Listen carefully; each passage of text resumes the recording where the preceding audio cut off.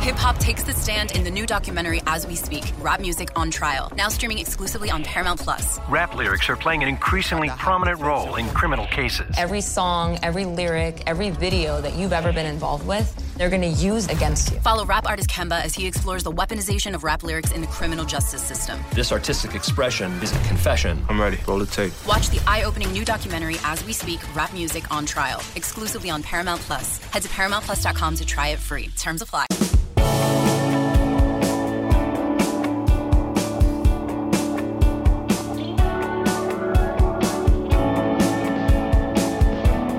And just like that, we're back. Another edition of the Late Kick Extra podcast for Thursday morning. It is January, can't see the phone, 28th. There we go. Sounds about right. Somewhere in there. It's January 28th, the year of our Lord, 2021. We're really busy. We're coming off the 5-Star Reveals show, which got a lot of great feedback and viewership from you guys on the 24/7 Sports YouTube channel. So A, thank you for that.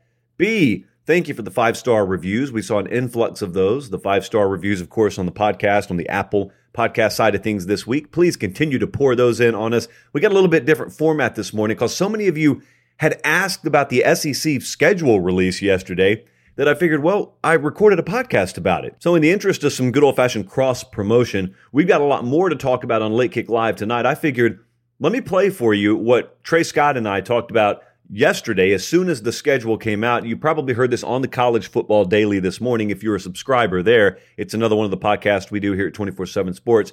But to overlap it, because a lot of you may not have heard that, I wanted to play it here for you. And so today's podcast is not a normal Q&A wall-to-wall. We'll get right back to that format next Tuesday. But I did want to play this for you because a lot of you indirectly are getting your questions answered by what we talked about in that podcast. So here's a clip from Trey Scott and I from the College Football Daily.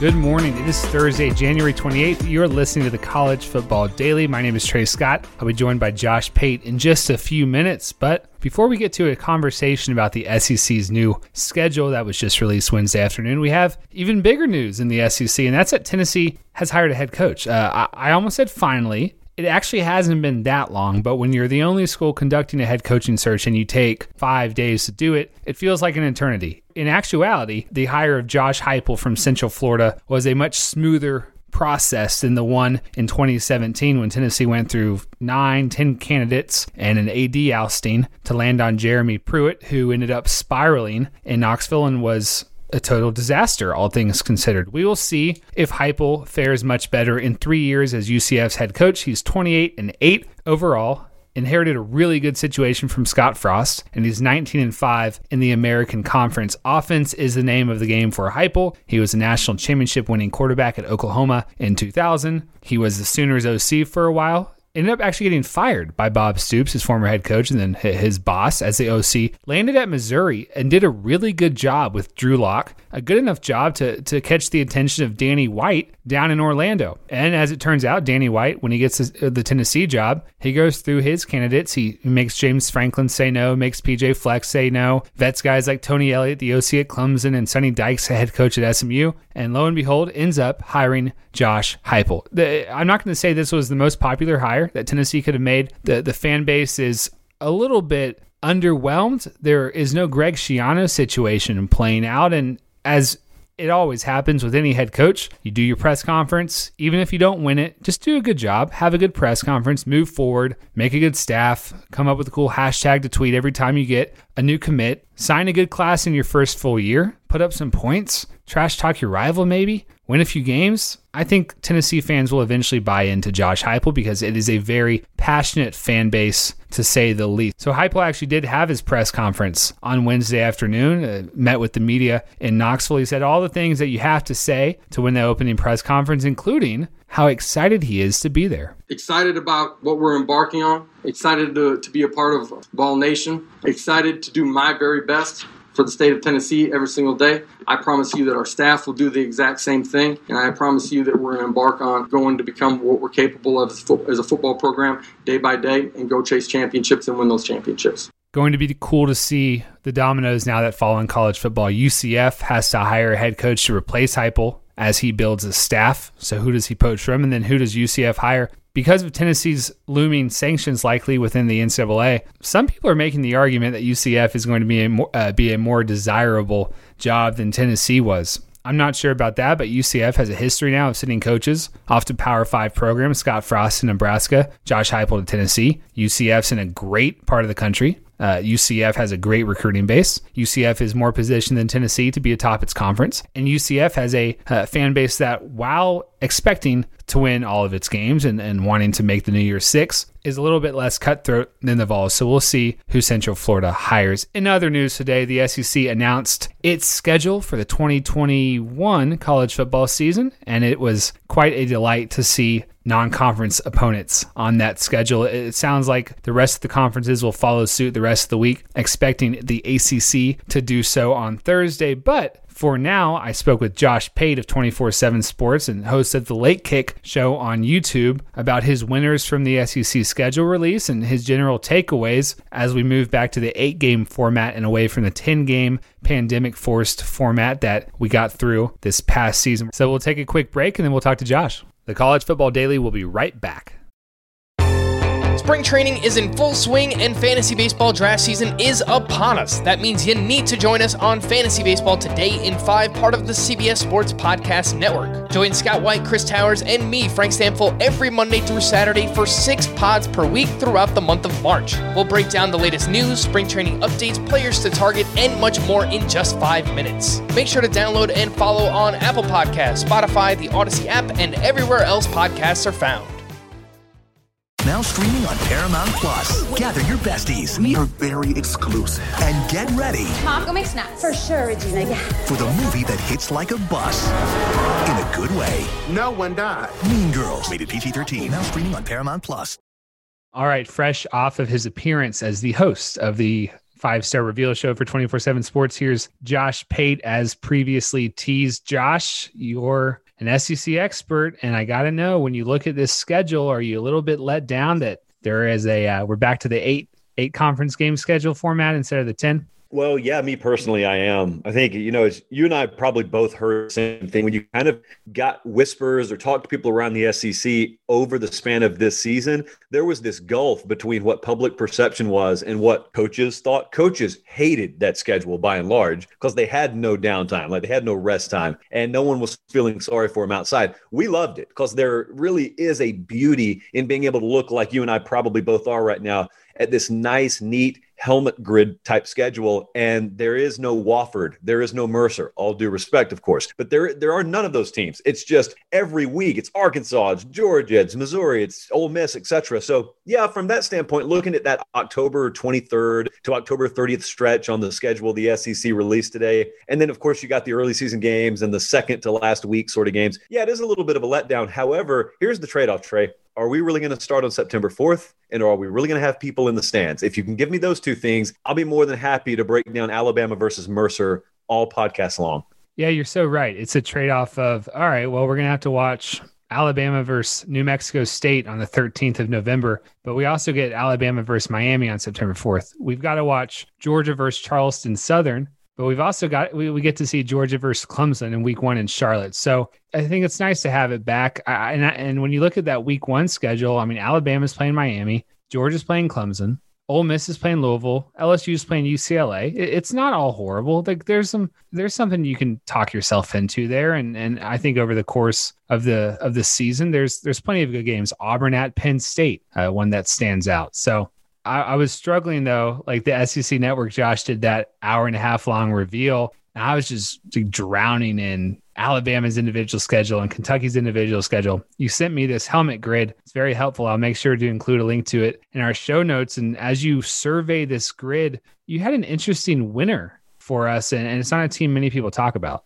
First off, you did not grow up in a reputable Southern house if you did not have the helmet grid schedule magnetized on your fridge. So you could look at it from like July, August. That's normally when they would come out. So yeah. Well, hold on. Are you telling me you had the whole conference magnetized on your fridge? Like I had the Texas schedule, but I wasn't a Big 12 fan enough to have the whole Big 12. So I don't care when Kansas plays Iowa State. Listen, that is such a simpleton amateur hour fridge, in my opinion. But see, Trey, that's the difference in growing up in a region where people chant Texas and then people chant Big 12 or Big SEC. Because, man, I had all of it. And it's nice and neat. Look at this. It's one piece of paper that you'd have to print out. So you were asking about winners. And it's obviously, this is a very trick question because I think there's this tendency, and it's so common sense that maybe you underthink the room. It's common sense when you look at an SEC schedule to say, I think Alabama's got one of the easiest schedules. Well, here is the very common sense reason why. They can't play themselves. And so Alabama's never on Alabama's own schedule, and they are on everyone else's schedule in the West. So by default, if you get that good, then you soften up your own schedule. But I go all the way down to the SEC East, and I go all the way down to Missouri. And if you look across the board really quick at Missouri, it doesn't seem like the garden variety easy schedule, but I'm calling them a winner. Okay, they go to Boston College. That's a very solid out-of-conference trip and out-of-conference opponent. They got North Texas, I think, somewhere in the middle of the year. So they've got Central Michigan to open. They play Southeast Missouri at Boston College and North Texas. Not in a row, but those are their out-of-conference games. Here's what I want to do, though, Trey. So we start getting to the meat of their schedule, which is October 16th. So they play Texas A&M October 16th. They end up playing at Georgia. They end up playing South Carolina. They end up playing Florida. They end up playing at Arkansas. I want you to listen to this, though. So starting on October 16th, they play Texas A&M. The week before that, Texas A&M plays Alabama. So that's obviously Missouri's biggest game to date, and it's one of those fabled letdown spots. We move down the road a little bit. November 6th, they go to Georgia. So it's Missouri versus Georgia. The week before that, Georgia plays Florida. The next week, Missouri plays South Carolina. The week before that, South Carolina plays Florida. And then at the end of the year, they go to Arkansas. The week before that, Arkansas plays Alabama. And so the only premier opponent in conference that they have on their schedule that does not have an extremely difficult game on their schedule the week before they play Missouri is Florida. Florida, I think, has – who do they have? They have like Samford, not Stanford, Samford, the week before they play Missouri. But otherwise, these teams that you have to play, so you got to draw these teams regardless. They're division opponents by and large. That is the opportune moment to be playing them in that letdown spot. I don't believe the look-ahead spot exists as much in college football. With the proliferation of gambling talk, everyone's aware. It's so saturated. It's so in the mentality of everyone. But the letdown spot has a lot of physical attributes to it. You can be physically worn down. The look-ahead spot's all mental. The letdown spot's half mental, half physical, so it matters a lot more to me. Missouri, I think, got a very advantageous draw here. And hey, if you want to call Tennessee earlier in the season, if you want to call the Vols one of their big games, well, they play Tennessee the week after Tennessee has played Florida. So it sets up perfectly for Missouri. It's remarkable that you just did that. Let's stay on the grid. And let's go through the new coaches, the new schools, and let's have you point out the toughest first test for all of them. And it will be a little bit more difficult when we get all the way down to Vanderbilt. That's not a shot at our friend Barton Simmons, but it will be. But let's start with Auburn. Brian Harsin. I'm going to read out the schedule. You tell me when it gets difficult. This one's going to be easy, Josh. Akron, Alabama State. All right, slow down now. Slow down really slow and read this next one really, really slow just for my own amusement. At Penn State. Can you believe this? In September, Auburn's going to play a football game in the state of Pennsylvania. It's crazy. I mean, they're lucky it's not November, but I can't wait for that game. It's great. And it's not normally the big time premier out of conference games for the SEC are in week 1. And most of the time, not all the time, but most of the time they're neutral side. I can't remember a week 3 true home and home type situation where like Auburn's going to Penn State here. It's beautiful. I mean, even though Penn State's helmet's totally white, I'm looking at it right now, and where it's positioned on the schedule, it's beautiful. I love this. Continue. I wonder if Bo Nix if he's eased himself in by week 3. That's going to be a pretty angsty game for Brian Harsin. All right, the next new coach we've got South Carolina. Okay, we're gonna do 3 of the last 4 of the last 5 alphabetically. South Carolina, Eastern Illinois for Shane Beamer is the opener. At East Carolina, oh man, at Georgia. Ding, ding, ding. Yeah, and then Kentucky. I mean, and then you get Troy, but then you're at Tennessee. Like, that's a tough week. Week 3 is going to be tough. Yeah, it's tough. And then obviously you've got Kentucky coming in there afterwards. I mean, I don't know how many games we want to pencil in as wins for South Carolina. I assume that we can do that for Eastern Illinois at East Carolina. I assume we can do that. Assumptions can be very dangerous sometimes. But when they get down the stretch, like you wonder, a lot of times you can categorize teams where here's your toughest stretch. Here's your easiest stretch. Carolina really doesn't have that. They've got Georgia in week 3. They've got at Tennessee in week 6. They've got at A&M in week 8. They've got Florida in week 10. They got at Missouri, Auburn, Clemson to end the year. Welcome home, Shane Beamer. The last 5 could easily all 5 be losses. It probably won't break out like that, but it could be. Tennessee, new head coach Josh Heupel. Bowling Green, not a very good MAC team. I'm assuming Pitt in week 2. Josh, is that something that flags your radar? Because if not, it's at Florida September 25th. If all we did was switch the helmet designs and you had Pitt with Tennessee's team and Tennessee with Pitt's team, you would solidly favor, I think, Tennessee to be able to win that game. So I think tradition kind of shackles your mind a little bit. I think Pitt has a very strong chance to contend with Tennessee in week 2. And I think some people, more so where I grew up, they'd be hesitant in saying that. I don't think there's any reason to be hesitant. Like these teams and programs have put very comparable products on the field, if not Pitt being superior over the last few years. So poor Vanderbilt did not win a game in 2020, but the good news is the non-conference games are back. I mean, FCS, East Tennessee State in week 1, you got Colorado State, you got Stanford, your academic rival in week 3. You do get UConn in October that first week. UConn did not play football in 2020. Rather than find their first most challenging test or insult them by finding their most winnable game, Josh, what do you think would be a fair benchmark for Clark Lee and his staff to try to hit in year 1? Well, first off, you know that I live and breathe for academic rivalries. It's what I think the entire sport's founded on. Secondly, I think 3 wins, 2.5 wins is a fair over-under. And let's just set the bar low. Anything is better than what we did last year sort of deal. Can we also acknowledge that multiple SEC teams are going to be playing in the state of Colorado in week 2? I don't know that that's ever happened before. Oh, we got Colorado State and Colorado. We got Vanderbilt at Colorado State, and then A&M is inexplicably playing a game in Denver versus Colorado. I don't know who got how Big 12 rivals. Yeah, well, that's the only reason, because otherwise I'm asking myself, how late at night did that thing get set? That's bizarre. That's not even going to look good on the field together. The gold helmet, the maroon helmet, the black, I don't like that.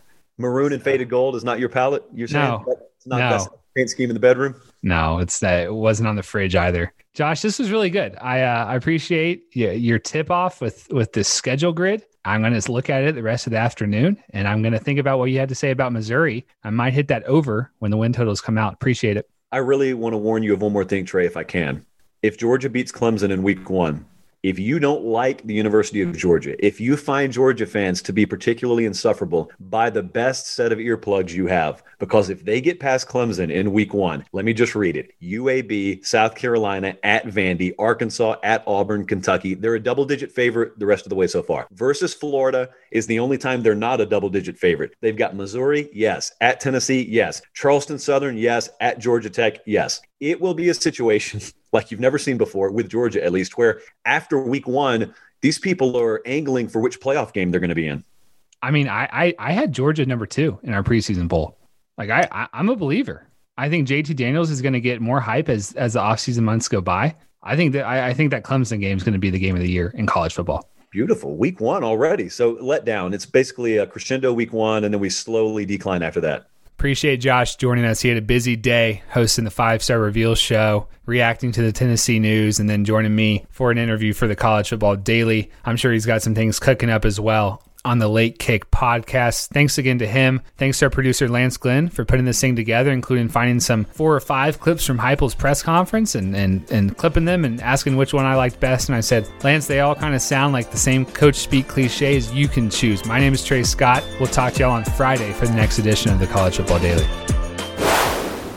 Fun times as always, conversing with coworkers. You may not see them face to face for like a year or more, but at least you can hit them up on Zoom. So again, thank you so much for listening. We've got Late Kick Live coming up tonight. So if you did not get your full Tennessee coaching fix, if you did not get your full whispers and intel on other things happening in the world of college football, and mood tracker. Well, we'll be doing that all tonight. So make sure you're watching on the 24/7 Sports YouTube channel. Again, thank you so much. Make sure you're following me on Twitter at LateKickJosh. As always, a lot going on that we discussed there. So for producer Jordan on the podcast side of things, guest appearance by old Trey Scott himself this morning, I'm Josh Pate. Thanks so much. Have a great day, and God bless.